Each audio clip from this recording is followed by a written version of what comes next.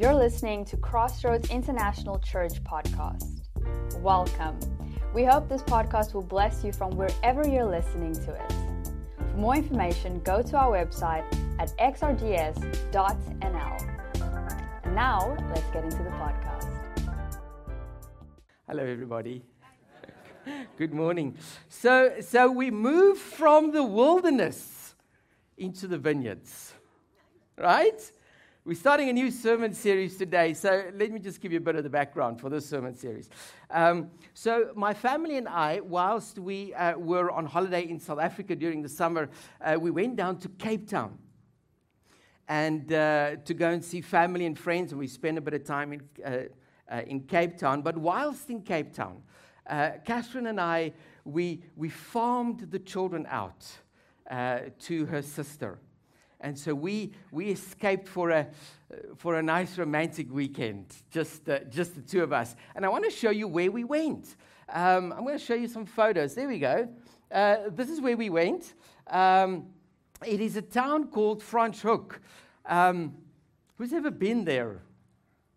Okay, actually more than what I thought. Okay.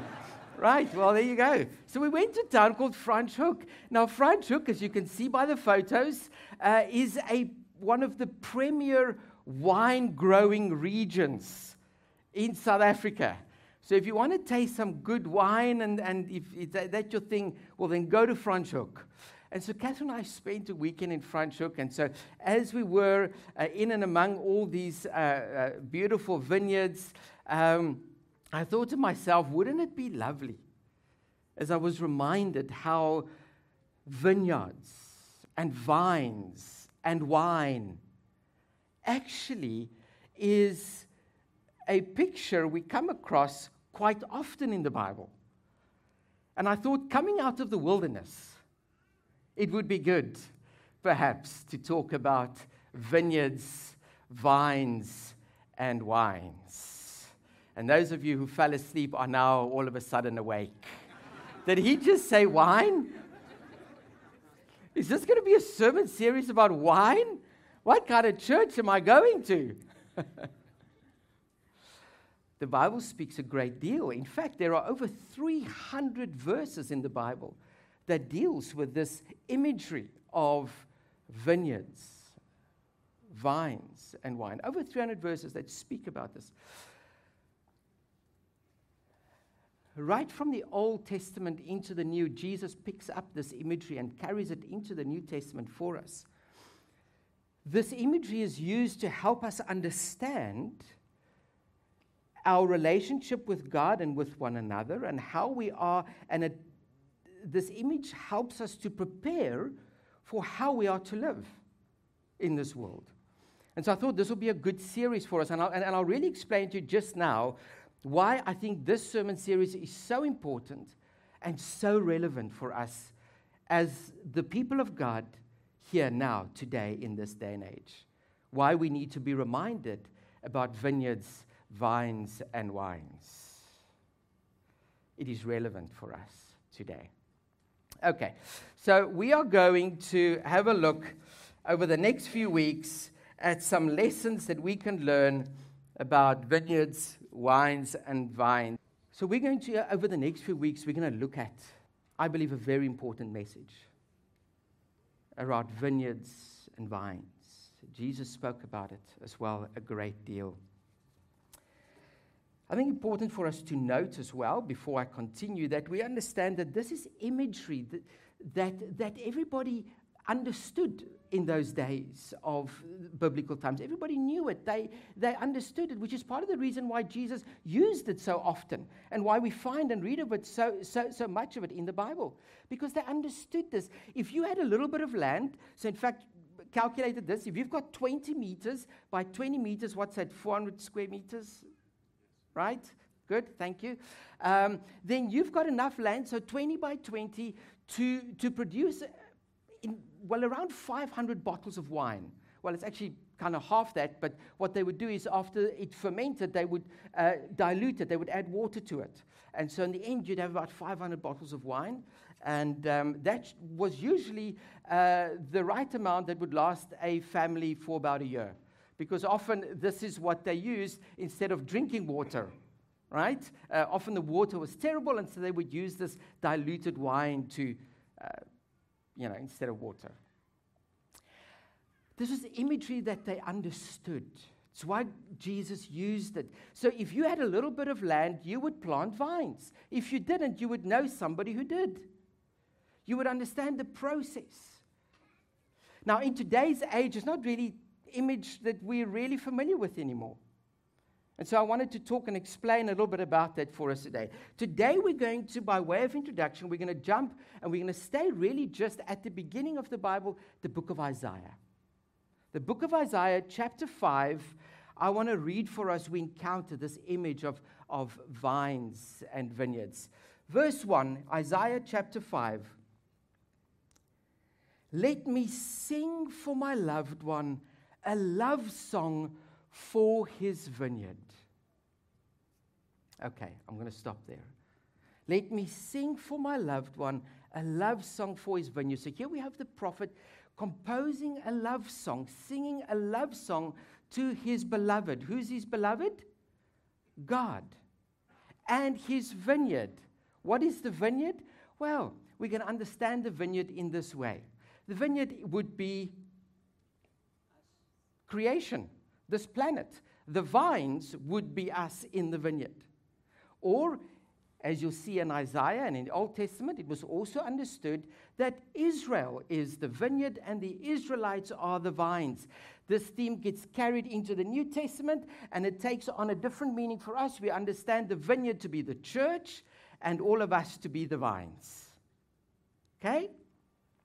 And so, what we read, as we're going to read this verse further, you're going to see that there is something very important that I want us to highlight for ourselves today.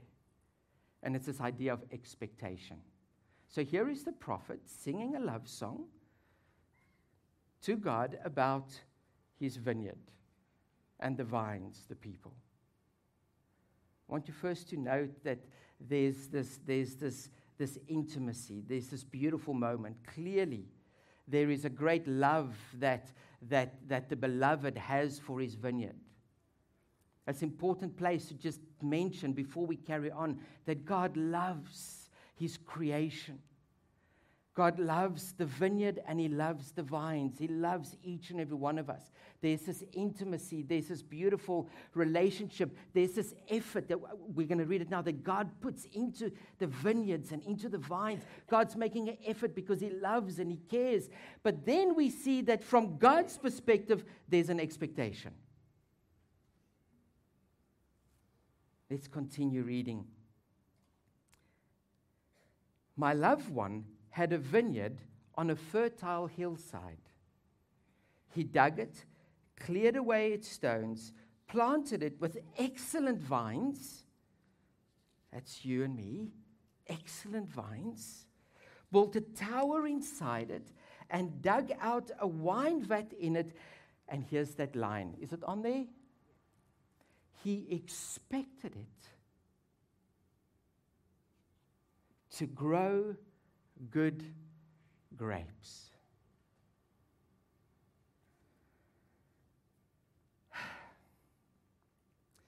This was so meaningful for me because, so often as New Testament believers, we preach about love and grace and forgiveness and God's kindness and how God enfolds us and just draws us in, and that's all right and it's good and we must and it's beautiful. But sometimes we lean so heavily on that we fail and we forget to mention that there is a certain expectation from God on us. He expects something from us. He expects from us to bear good fruit, to grow good grapes.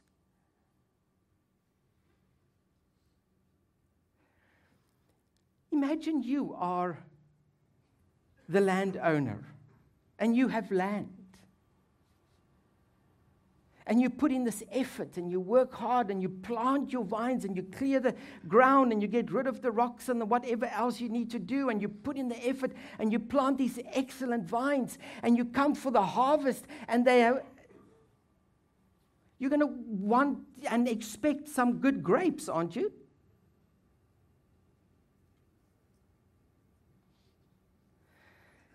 Here's why, let me explain for a minute and go off on a tangent a little bit, if you will allow me. Why I think this is such a relevant and important sermon series for us to hear now, today, given our world environment and our world context.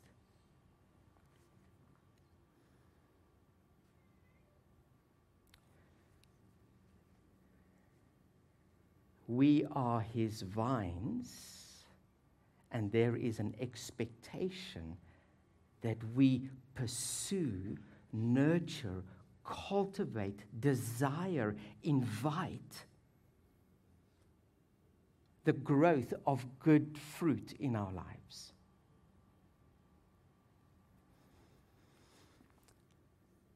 So often, especially now, and I'm coming across this more and more and more,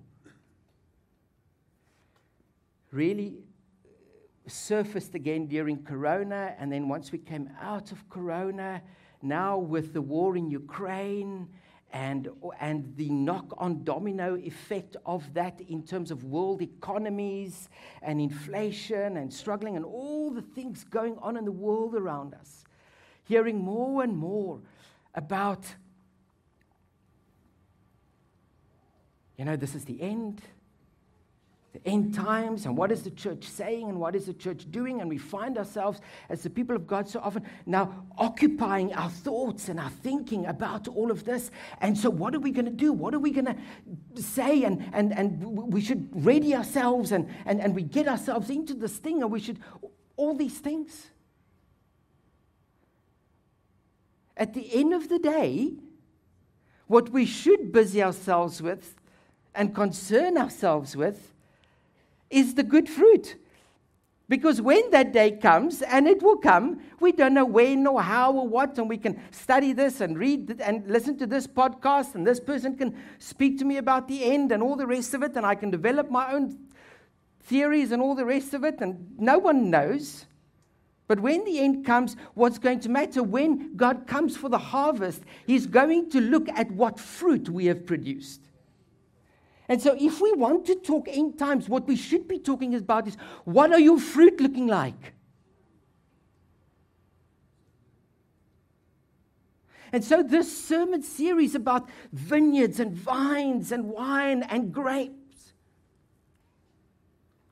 is about this thing. Who are we becoming? Who are you? It's wonderful to believe in this theology and this doctrine and this and that. Wonderful. God bless you. But what kind of a human being are you at the end of the day? What fruit characterizes your life? How has Jesus changed you? And so we want to talk end times. No, we must talk fruit. Fruit. The people that we are becoming. So that when that beautiful and glorious day comes, as the master walks through the vineyard and he sees me, little vine, he sees beautiful grapes. He says, I'll have some of that.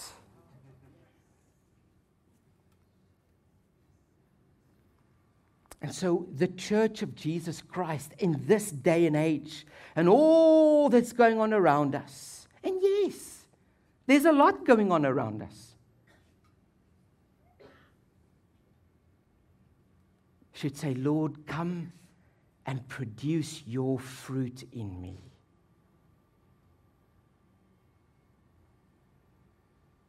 And we see this message right throughout. That's why we need to talk about these things. About good fruit. I mean, if you look at the big 5 main acts of Scripture, the big 5 acts.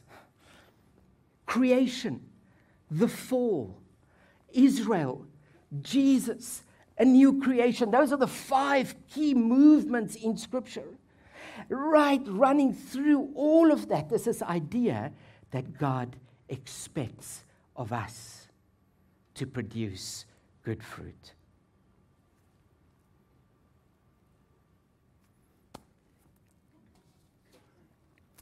That's why this sermon series. In this passage,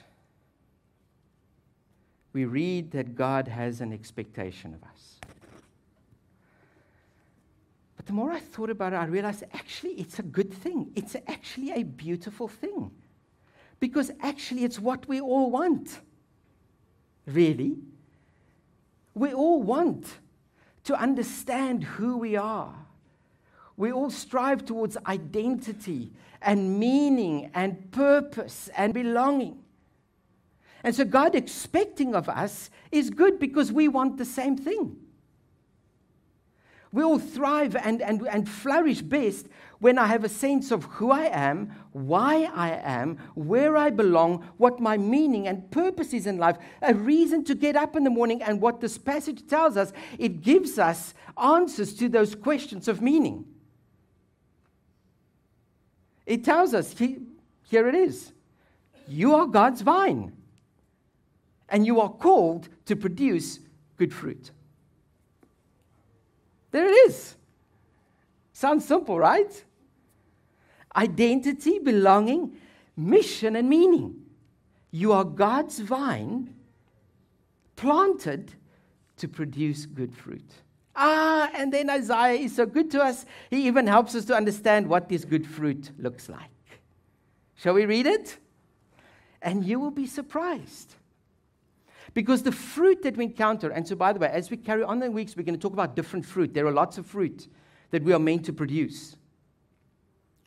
But the first two fruit we're going to look at today is fundamental.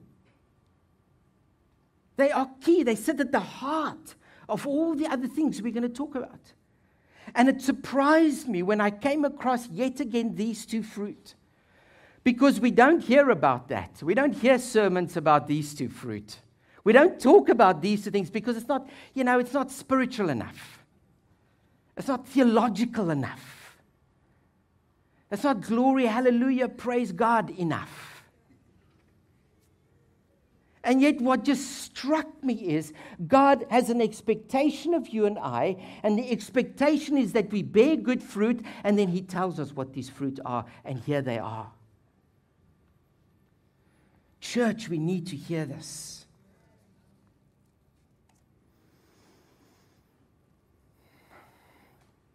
Okay, so the first 5 chapters of the book of Isaiah is really an indictment of the people of Israel.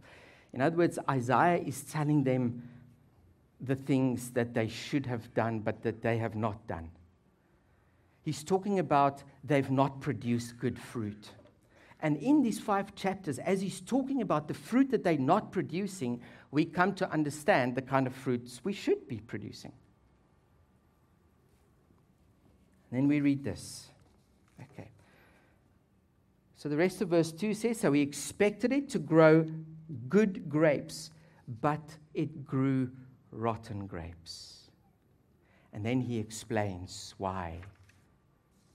And with that explanation, we understand what good fruit we are called to produce. Verse 7, the vineyard of the Lord of heavenly forces is the house of Israel, and the people of Judah are the plantings in which God delighted. God expected, here it is, God expected that you are well-versed in the doctrines of the church. That's the fruit that He wants. It's not what the verse says. You can go to the next slide.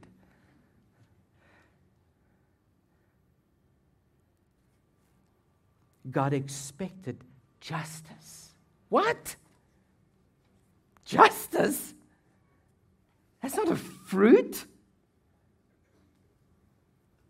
God expected justice, but there was bloodshed.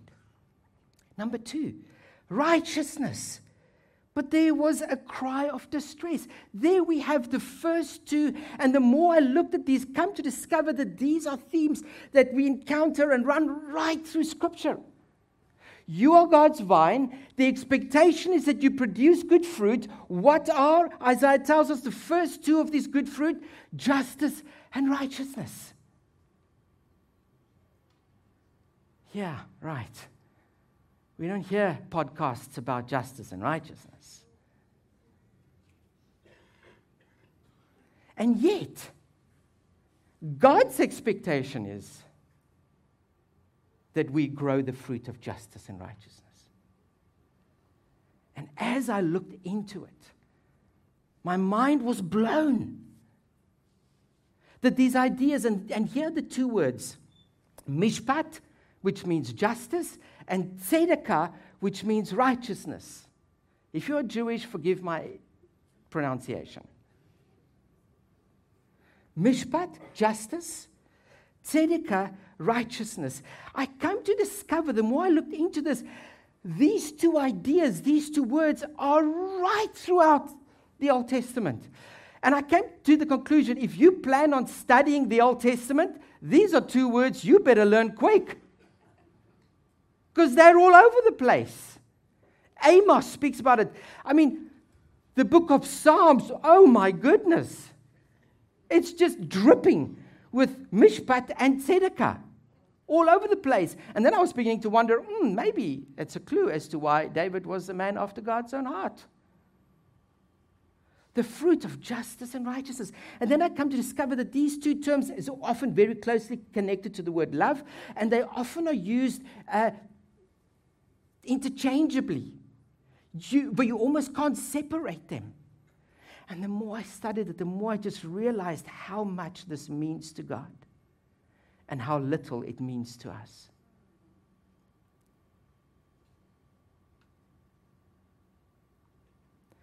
And just such a real sense that if the church wants to start talking end times, it should start talking justice and righteousness. Because it seems to me that's where God's heart is. And that's the fruit. When He comes again, He's going to look for in us. Justice and righteousness. Mishpat, tzedakah. Okay. Amos 5, look at it. Psalm 33 verse 5 says, God loves those who lives with, surprise, surprise, justice and righteousness. Psalm 106 says, blessed are those who observe, guess what? Justice and righteousness. Okay. Mishpat, justice.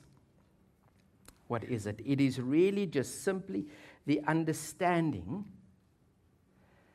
that God wants His people, His church, to be concerned with and pursue the just treatment of all people.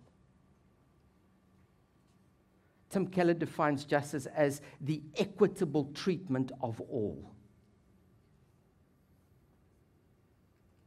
God wants us, His children. So, the slight distinction, if we try and separate righteousness, tzedakah, and justice, mishpat would be this. Justice, mishpat would be the people deciding that we want to build infrastructure. We want to organize ourselves in such a way that people being treated fairly, people being cared for, the poor, the vulnerable, the marginalized, not being trampled upon. It's when we decide as a community, we want to put structures in place, we want to organize ourselves in such a way, we want to set laws, if you will, in place, in motion, that will work towards the just treatment of people. Righteousness, tzedakah, then becomes the right actions that flow out of this organization or this desire, this structure, this infrastructure we've put together. It's about being right, but in this context, it's about doing right as well. It's adding now right actions. It's now saying, okay, we want to be a just society. We want people to be treated fairly. Righteousness is now when you and I put action to that.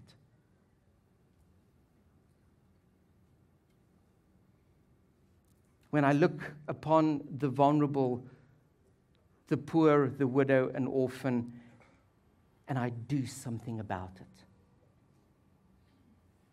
Tzedakah. Right throughout the Old Testament. This message is loud and clear. People of God, what are you doing? The verse goes, you see, because this was not happening. The people of God were not concerned with justice and righteousness. And so what was happening here? Where's the verse? I want to read it. Chapter 1, verse 23. It says, everyone loves a bribe and pursues gifts. They don't defend the orphan, and the widow's cause never reaches them. And then as you read on, go and read those verses on in chapter 1, it talks about how what we do is we just build bigger and bigger houses for ourselves. We buy more and more land, and we do not care at all what happens to our fellow human beings around us. And so there's this clear thing throughout Scripture that God says, will my people notice the heartache and the brokenness and the suffering around them? And will they do something about it? Tzedakah, righteousness, then you are producing good fruit that God is looking for in us and in His church.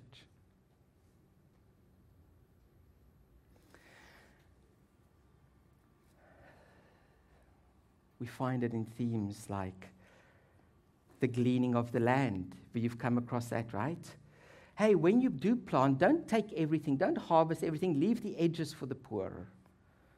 When you plant your grapes, don't harvest them all, leave some for the poor. God seems to know something about us, that the way we structure society, the way we structure ourselves is that often there will be those who are vulnerable within society. And He's asking of us to notice that and to do something about that. And so He talks about the poor, the widow, the orphan, the cast aside, the vulnerable.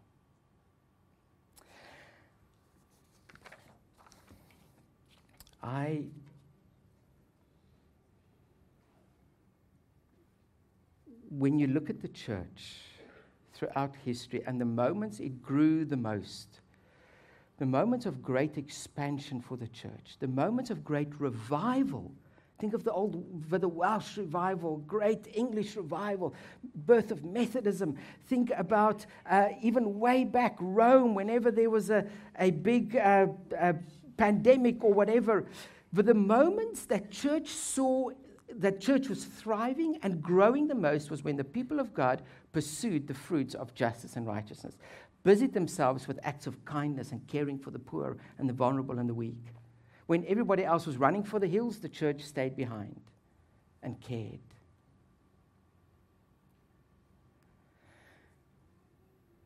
In this day and age, we should be asking as a people all the time, as we look and we see the news, we look what's going on in Ukraine, all around the world, in Africa, Asia, wherever it might be. We should be asking the question, what would justice and righteousness look like in that situation? And how can we pursue that and establish that in that situation? I'm introducing something that we're going to talk a lot more about next year. The kind of people we want to become, the kind of grapes we want to produce. I want us to talk a lot more about justice and righteousness, about how we care for one another, about the fact that when we see injustice that our hearts are broken and we want to do something about it. When we see people struggling and suffering, our hearts are broken and we want to do something about it. That's the expectation God has from us. I want to show you a photo that we did as a church community. Last week, we bought that. Do you know what that is? That's a generator. That's a 40 kilowatt hour generator that we bought as a church for our friends in Ukraine. You see, here's the thing, talking about producing good fruit. So we see that there is strategic plans to destroy power grid infrastructure, right? You've seen the news. At a time when we're going into winter, millions and millions of men, women, and children without any means of heating their homes or have any electricity, we should ask, what would justice and righteousness look like in that situation? God, we want to produce good fruit of justice and righteousness. So what can we do? And so you decided as a church, God, we want to pursue the good fruit of justice and righteousness, the just treatment of all, performing acts of righteousness by caring for those who cannot care for themselves. And so we bought a generator for them, for a whole church community, so they can generate their own electricity. This week, with our last money, we bought another one. We bought another one for another church community, so that people can generate electricity and warm their places.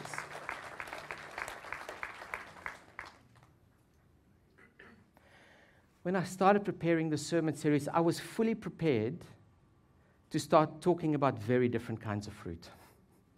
More churchy fruit. More kind of glory, hallelujah fruit. That we all leave here feeling, yes, okay, that was spiritual and good and, worthy of an altar call kind of fruit. As I started, I just realized what God cares about. He cares about his vineyard and his vines. He cares about his creation. His heart's broken to see the suffering and heartache that goes on around us. And he's asking us, will your heart be broken too? Will you care too? Will you act justly towards one another? Especially those for whom justice seems to often, not be a real thing in their lives. The poor, the widow, the orphan. Will you be such a community?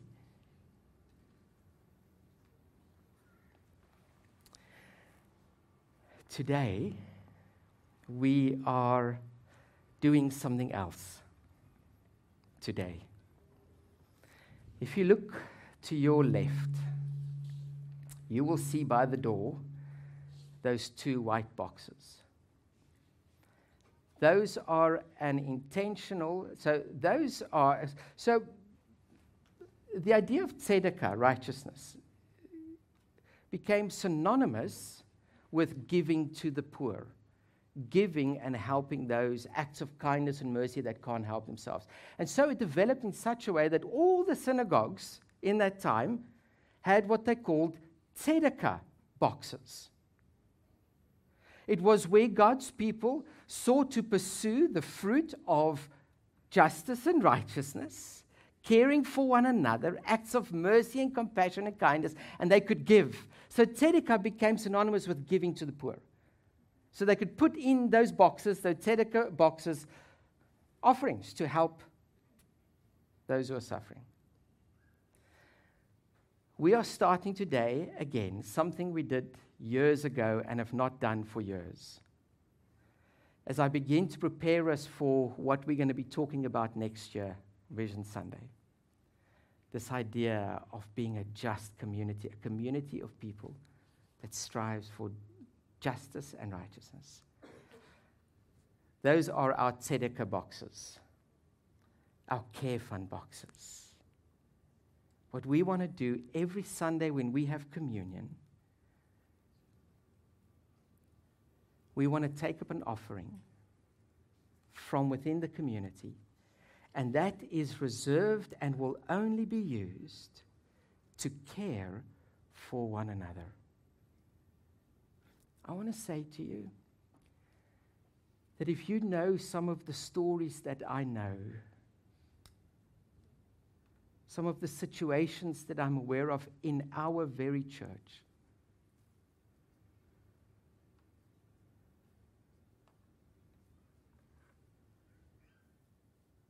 God, I don't want you to come and look at me and see rotten grapes. And I have this idea about what good grapes are, but it seems your idea of good grapes is a bit different. It's about how I care for my brother and my sister and the suffering and pain that I see around me.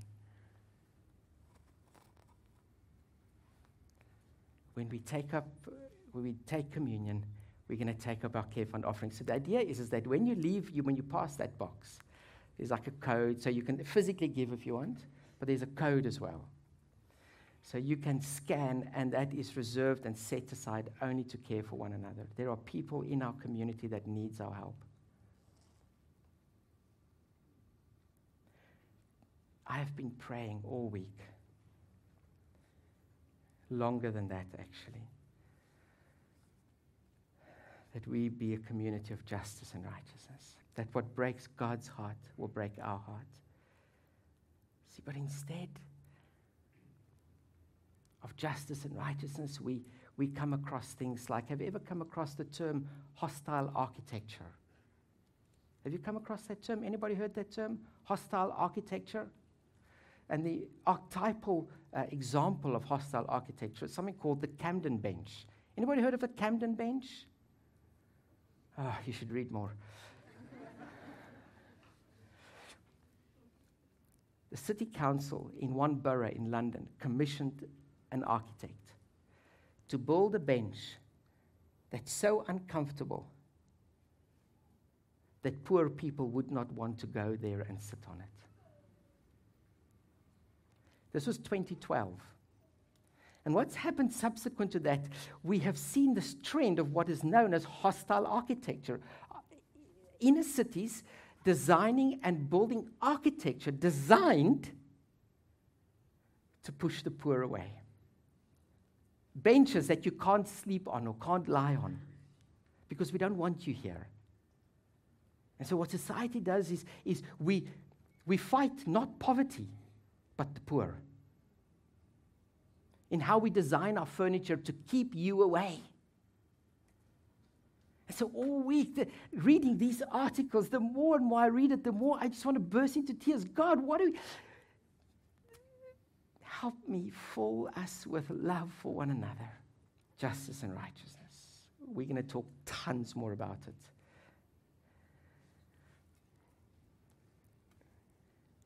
You can read the entire Bible from the perspective of justice and righteousness. Maybe I must preach that way next year. The book of Genesis, Exodus, you can read from the perspective of justice and righteousness. It'll blow your mind. Lord Jesus, as we gather around your table, as we remember your life, your teachings, I ask that you be with us, that as we look to your example, how you gave your life for us, that we may follow that example and give our lives for the sake of others, and that you will grow in us the fruit of justice and righteousness, to care, to be compassionate, to want to help, birth that within us.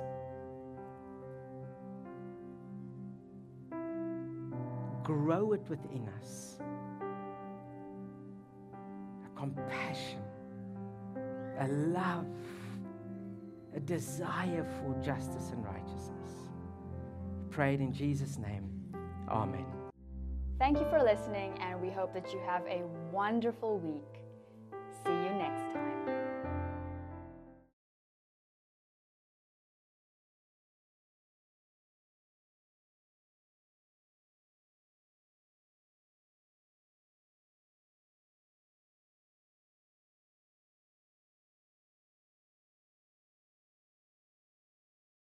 Thank you for listening, and we hope that you have a wonderful week.